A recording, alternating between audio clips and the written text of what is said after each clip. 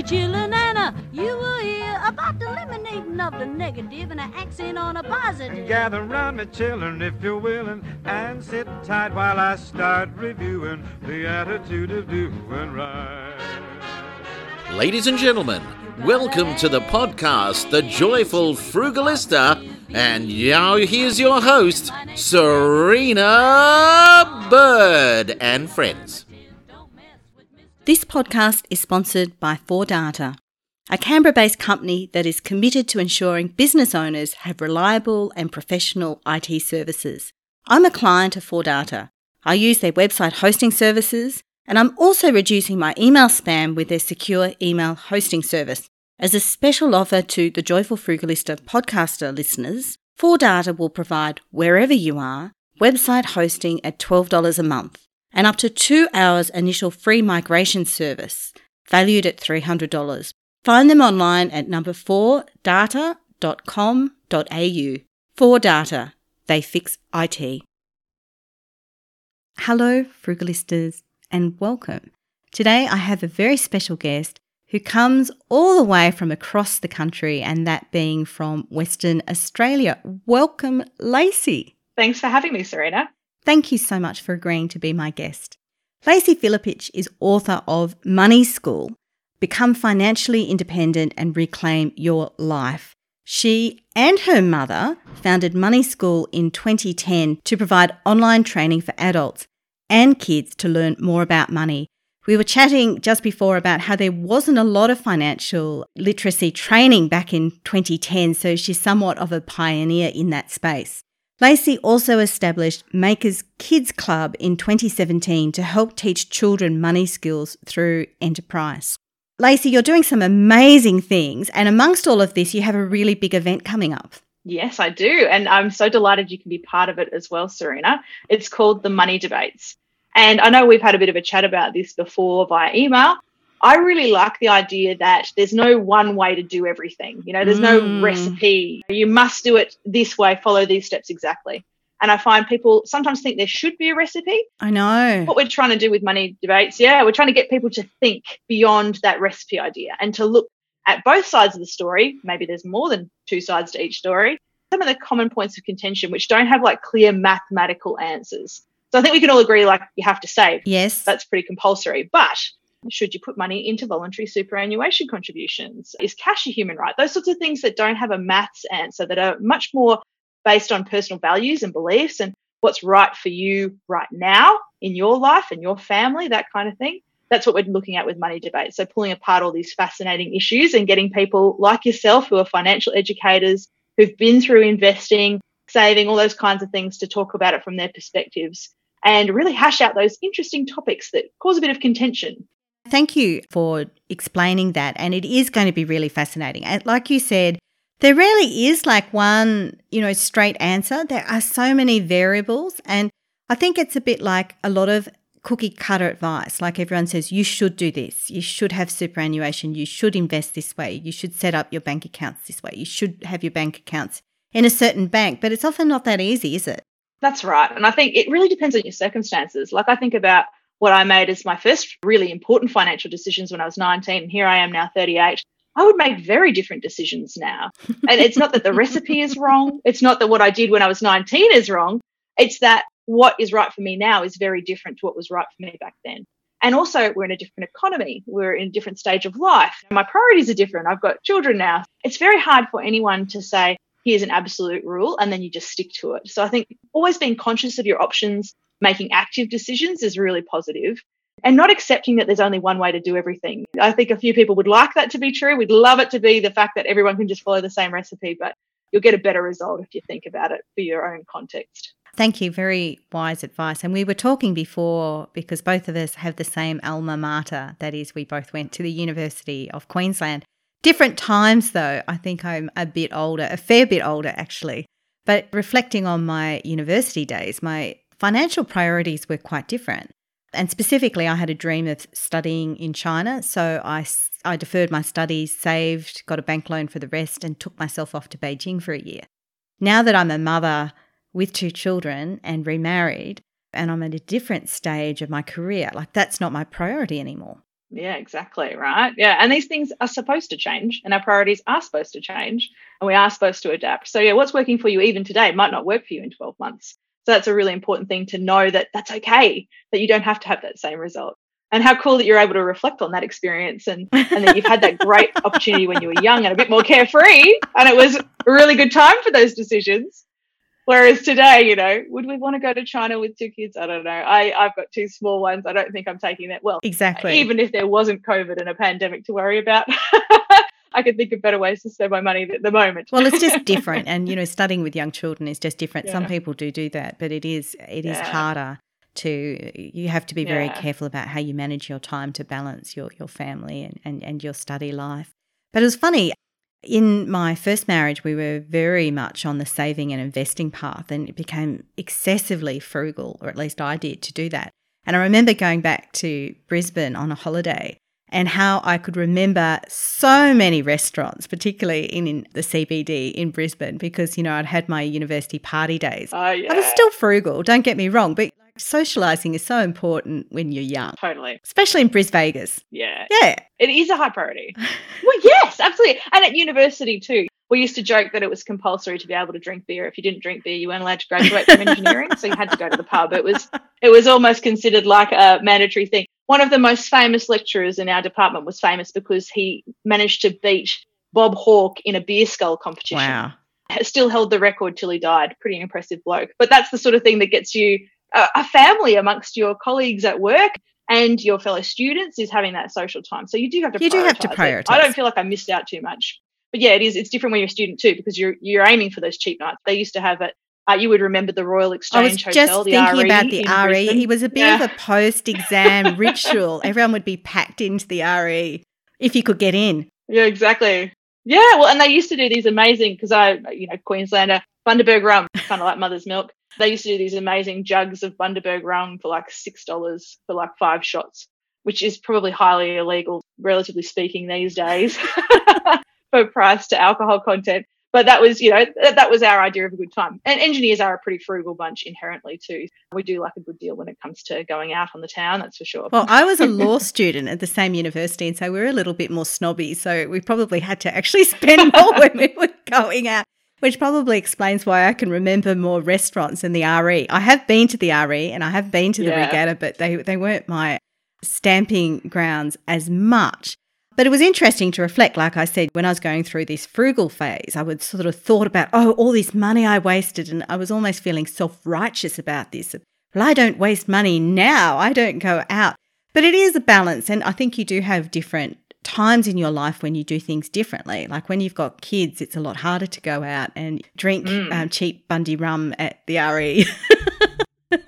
Exactly. Yeah, it's not how I'd spend my time now, that's for sure. I prefer a nice bottle of wine. But it is that sense of, you can pick a few things I've found. I think there's a tendency for people, and this is what I interpret from the FIRE community often, this sense that you do have to live like a monk, and that wasteful spending is just, out completely. I think it's how you define waste as well. If you got enjoyment from those restaurants and those sorts of things, then go for it.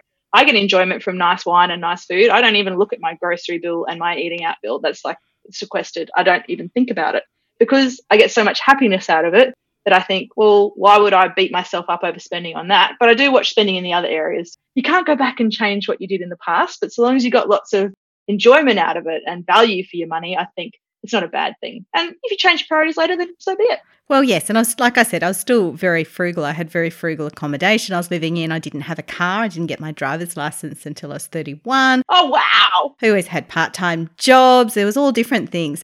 And actually, I didn't really go out as much as other people, but it is good to reflect about how you do need a balance between your social life and things you do enjoy versus your long-term goals. And it sounds like you've done that really well. Yeah, I have been very fortunate. I think it's a meeting of really good timing and lots of opportunity and personal ambition probably. I have been very fortunate to have really good guidance early in my life and just a few seeds planted that got me excited about saving and compounding, which is what led to me starting investing when I was in my second year of uni, and all my lecturers and my fellow students thought I was insane buying a property. But I'm so glad I did it. And they're probably really annoyed with themselves that they didn't do the same thing, because the property boom came along a couple of years later. I was just very fortunate with my timing with that. But yeah, it was a case of I was used to living like a student, and I didn't really ramp up my spending much when I got a full-time job after study. So I had lots of extra money and I plowed most of it into investing. Still had lots of fun, but just didn't go and buy the fancy car or the fancy clothes or anything, which is probably also because I was wearing hard yakka to work every day working in the mines. So you don't need nice clothes. And you inherently look unattractive in hard yakka, so you don't have to worry about how you look. I had a few advantages in that respect. But yeah, I guess as I've gotten older, I have seen not so much that I had a goal of being financially independent by a certain age, but that I just wanted to accumulate assets, and then one day that would be enough. And I didn't know how long it would be, but I was very happy to have gotten there in my early 30s. Pretty good timing, and I'm very fortunate that I was at that point in the economy when I could really make a lot of money from my equity and growth quickly. Well, there's two things I want to backtrack to there. And one is, how on earth did you get a loan as a university student in second year? And how did you get from Bris Vegas to a mine? Yeah, they're both good stories. So the first one about the bank. Now, when you think about at the moment, the rigmarole you'd have to go through to get a loan at the bank, because we hadn't had the GFC by then, it was much less of a big deal. You needed 2 months of pay slips. And as an engineer, you had to do paid work experience. It was compulsory. You couldn't graduate unless you did it. And you got paid like an engineer for your work experience. So I timed the loan application after having had 2 months of working as a vacation student, but it doesn't say that on your payslip, it just says working as an engineer. So I was a little bit sneaky. That was number one. But I had proof of an income. And so long as you can afford it, they don't care. I had a couple of other things that were on my side. One was the property was severely underpriced versus its value. So it was valued at about $130,000 and I got it for $103.5. Wow. And that was because it had been sitting on the market for a long time. And it was hideous. Like, I mean, properly hideous, like brown ceilings, brown walls, brown floors. It stank. Like, I cried when I got the keys and went in and went, oh my God, it's filthy.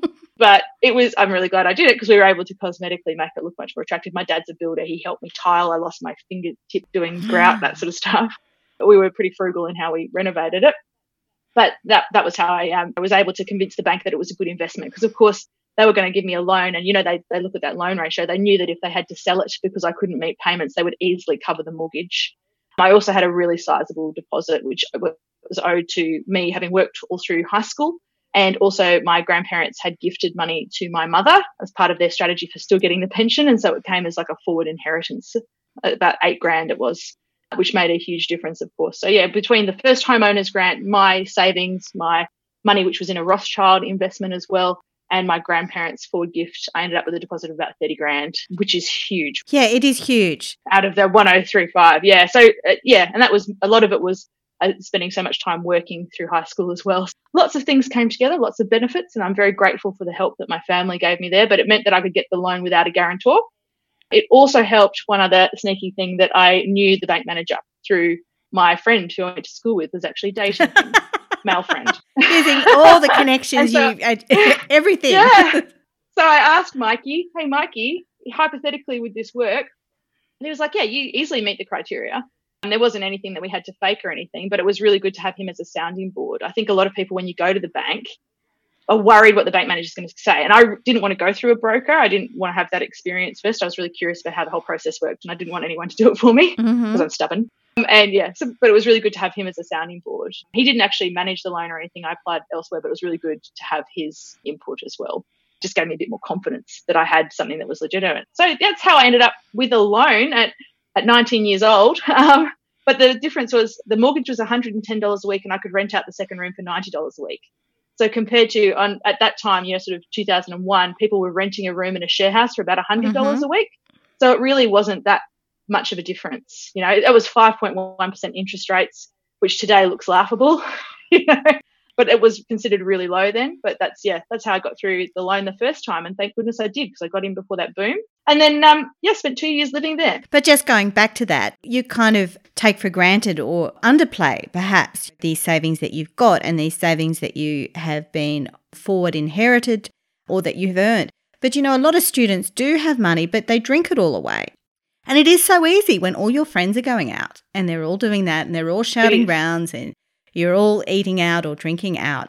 Well done you to have the self-discipline to keep your money together as a deposit for a house. Yeah, I'm lucky that I had that behavioural sort of thing drilled into me quite young. My mum talked to me about saving quite young and compounding quite young. So since I was 10, I've saved half of every dollar I've ever earned, whether it was birthday gifts or 21st gifts or money that I made from my own little businesses that I started when I was a kid, or from part-time work, because I used to do artistic gymnastics coaching and before and after school care and vacation care from ages 14 to 19, and they paid really well. But it's just been a habit of mine. Every dollar that came in, 50% of it went into saving, and I didn't look at it. So I just lived on what was left. And I think it's that hard thing when you get a big chunk of cash, if it's in an account that you can access, it's really tempting.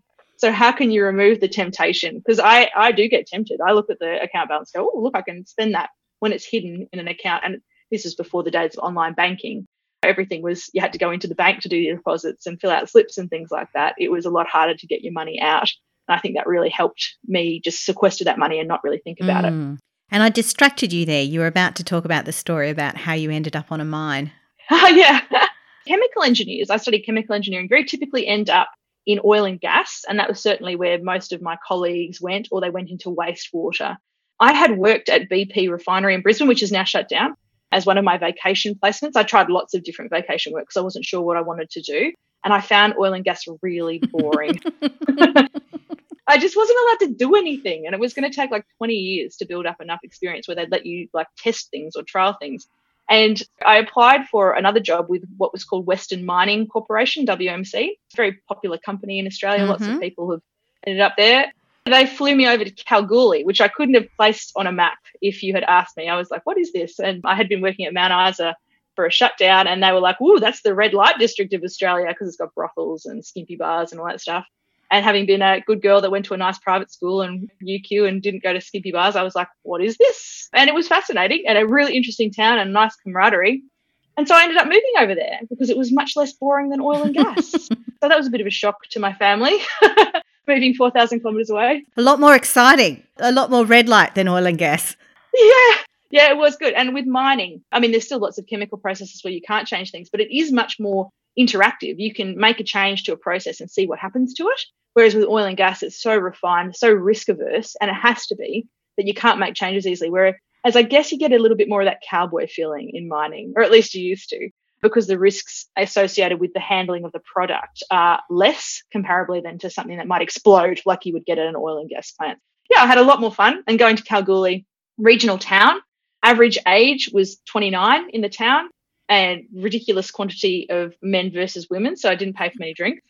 So that was fun and an eye-opener. But yeah, I'm really glad I had the opportunity, and I've really enjoyed working in mining. It's been fantastic, and I like actually being from the inside. Even with an environmental bent of not wanting to damage the earth, people have got to be inside the companies agitating for change. And I was lucky that I was able to take on that role in the companies that I work for, which was great. Fabulous. And obviously you don't work in mining anymore because you have these new ventures. Yeah, I still occasionally do a consulting role. And part of that is risk mitigation. Because I've done that engineering study and your qualification doesn't actually lapse, but it does help to keep up. I do occasionally do a contract, but yeah, there was a 5-year gap from when I became financially independent till I took my first contract. And now sort of every 2 years, I'll do sort of 3 or 4 months of part-time consulting just to keep my finger in it, basically, so that I don't lose all that network or that qualification, just in case everything falls apart one day and I need to go back to full-time work. I'd hate to have to study again. So trying to keep it up. Well, this is important because a lot of people think that a criticism labelled against the financial independence retire early movement is that, well, okay, you retire. Well, what happens if there is a problem? Like what happens if you lose all your money, the stock market completely, disintegrates? Not likely, but it could happen. Yeah. What is then your contingency plan? So it sounds like you have a very good contingency plan there. Yeah, and I think that's an engineering trait that gets built in. We spend a lot of time on risk management. I feel like the first 5 years of my career was all about risk management, and it's infiltrated every part of my life. So yes, this is part of my risk management strategy. Should everything hit the fan, then I have got a backup. I can always earn money, and my contacts haven't disappeared. And I guess I've seen that a lot now too. My daughter is 7. I have some friends who haven't worked for that whole period, and they found it really hard to get back into work after a complete break for 7 years. And I wanted to make sure I didn't have that if I ever decide to go back, because eventually my children will be in school, and if I get bored, I've got lots of options then. Or if my businesses don't work out, or if someone solves financial capability for Australia, then, I can just pack up and I'll do something else. Well, it's funny, when I left my full-time job last November, I had all these contingency plans and most of them completely went awry during COVID, but that was fine too. I bet. The main contingency plan was that I'd saved up before I made this decision. That's worked quite well. Yeah, that's a fortunate one, right? It is good. Yeah, well done, Past Serena. Good work, Past Serena. Pat on the back. Yeah, it was a fortunate one. Yeah. But, you never know. I know a lot of people talk about emergency funds. You have a different term for emergency funds. Oh, yeah. And this is actually owing to my engineering as well. I call it a buffer fund. And a buffer is a technical term in chemical engineering that gets used in reactions. But it means the same thing. It's a nice, comfy cushion to prevent the shock from hitting you too much if your income stops. So it's not meant to solve all your problems, but it's supposed to get you through a short-term period. You can land softly. So, yeah, the metaphorical image of a cushion is what I like people to have. An emergency fund works just as well. It's all the same thing. It's having some cash set aside that you can use as soon as you need it without having to sell anything, so that you don't have to go into debt if your income suddenly dries up. And so where do you store your buffer? Mine's actually in an offset against a mortgage on my principal place of residence. So we have a principal place of residence. I hadn't bought a principal place of residence until my 6th property investment. I bought 5 investment properties and never really planned to live in them long term. I had lived in them for, short periods to renovate or things like that, or the one that I spent 2 years in out of UQ. But then we bought our principal place of residence and we could have gone with just cash, but we decided we would get the mortgage because we were allowed and put it all in offset. I've got that cash sitting there in offset. So I'm not paying interest on the mortgage, which is a big thing. When it's your home, you don't get any tax advantages anyway, but the cash is sitting there. And then if I need it, I can whip it out pretty quickly. Well, it's funny. We had a similar strategy too. I took my long service leave and my annual leave owing when I left my work, and I put it all on the mortgage. Oddly, I haven't touched it since. Oh, good for you. Even despite the challenges.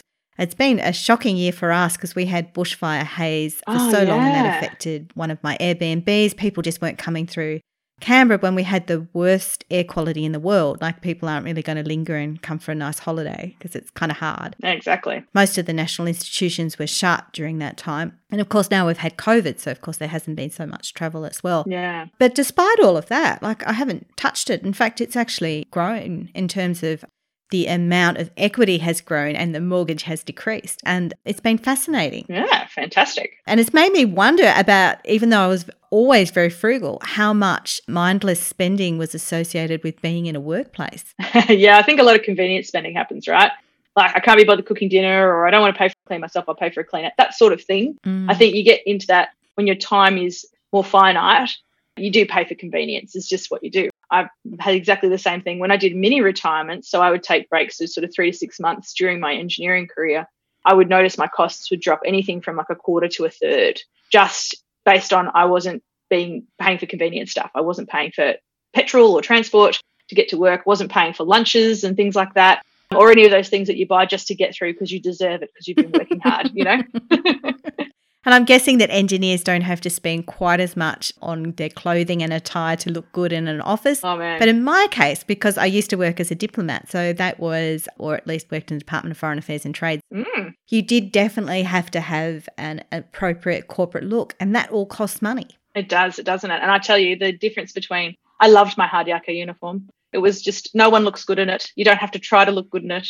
So long as you're cleanish, you're fine. It was wonderful for the first several years of my career. And then, making the transition into consulting, I've just got the 5-dress routine where there's 5 dresses Monday to Friday and you just pull them out. And I don't think about it. And a lot of them came from op shops because, again, I don't want to spend time thinking about that. I don't want to spend time to earn the money to think about it. But, yeah, when you have to meet that general standard, it adds strain and it can add cost. And it's really frustrating. Actually, I wish we didn't have to do that. Well, I actually do like clothing and I do like dressing up, but it is an added cost, and it is something where a lot of people can get caught out in terms of spending more than they realise on going to work. Well, yeah, and I think for women too, I'm fascinated by this. It's quite interesting to watch over the last sort of couple of decades as men have caught up, I think, in the amount of money they might spend on their look.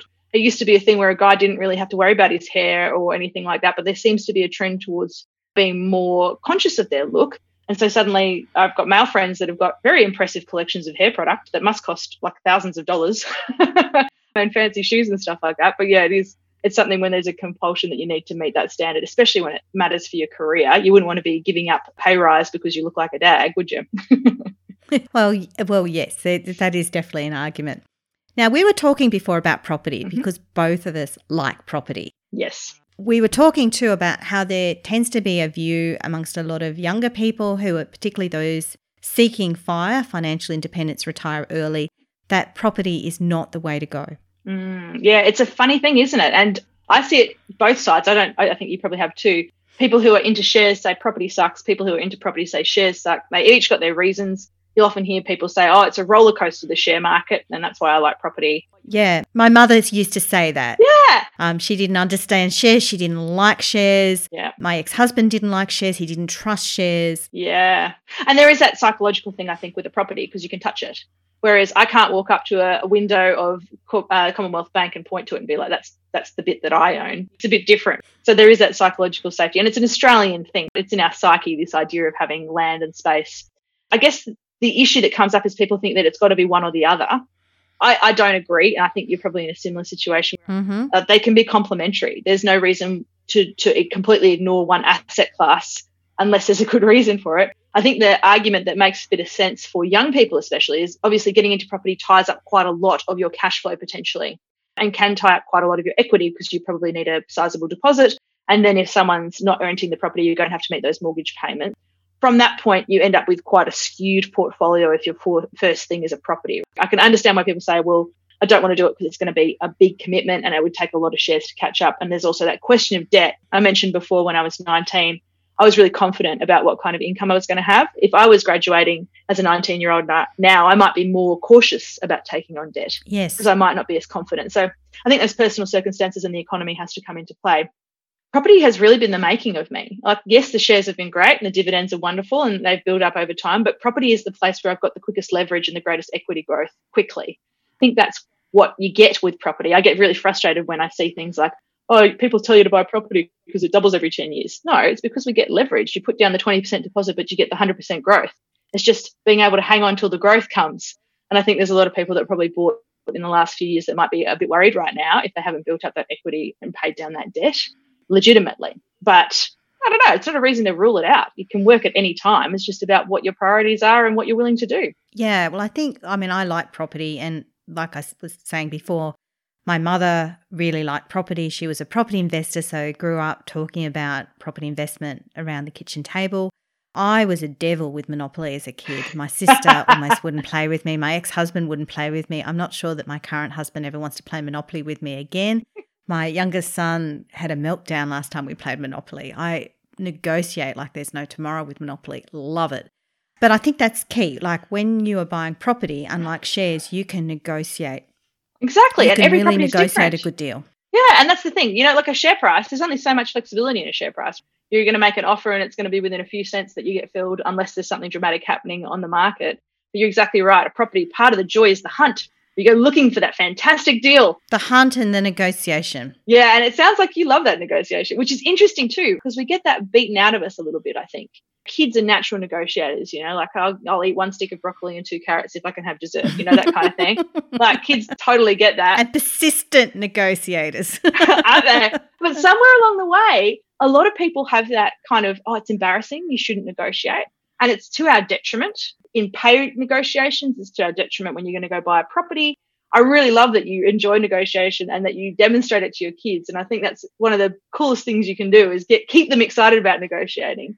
But I suspect that might be why a lot of people get put off with property, because the thought of actually having to have that negotiation can be a little bit uncomfortable and you do get pushed. Yeah. And they don't want to cave. So I kind of get why people might be worried about it. But the good news is you get better with practice. Exactly. And auctions scare a lot of people. Yeah. And I was laughing because I was at a kid's birthday party and there was a dad of one of the kids and he was, I wouldn't say he was quite the alpha male, but he was talking about what his negotiation strategy was going to be for a particular property. It was fascinating for me because a couple of weeks later I went to an auction as a woman and there were quite a lot of other women who were there bidding and I bid successfully for the one. In fact, I was the only bidder, and then I went into negotiations for what is where I'm now recording from this particular apartment. But women are quite good at this space. They are quite good. They're good at talking to real estate agents. They're good at picking up those signs about watching what other people are interested in a market. I think, though, we lose self-confidence sometimes in our ability to do these things. Totally. And that is partly because there's this sort of expectation that it's not a polite thing to do and you shouldn't do it.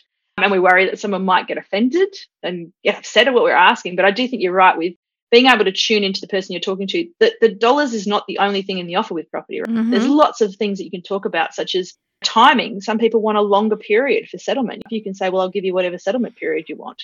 It can be quick or it can be long. You know, that people can value that, the percentage of cash you've got, how good your track record is. There's a lot of ways that you can become a more desirable purchaser, even if your offer is not as high as someone else's. And if you understand your leverage in those ways and how you're bringing value to that side of the deal, it's going to make the agent's life easier. It's going to make the seller's life easier. So you've got a better chance of being successful. And I think if you've got that confidence to draw on that and point out those good bits, the negotiation can feel a little bit more comfortable. Yeah, exactly. And even the non-monetary things, like it may have been a beloved family home.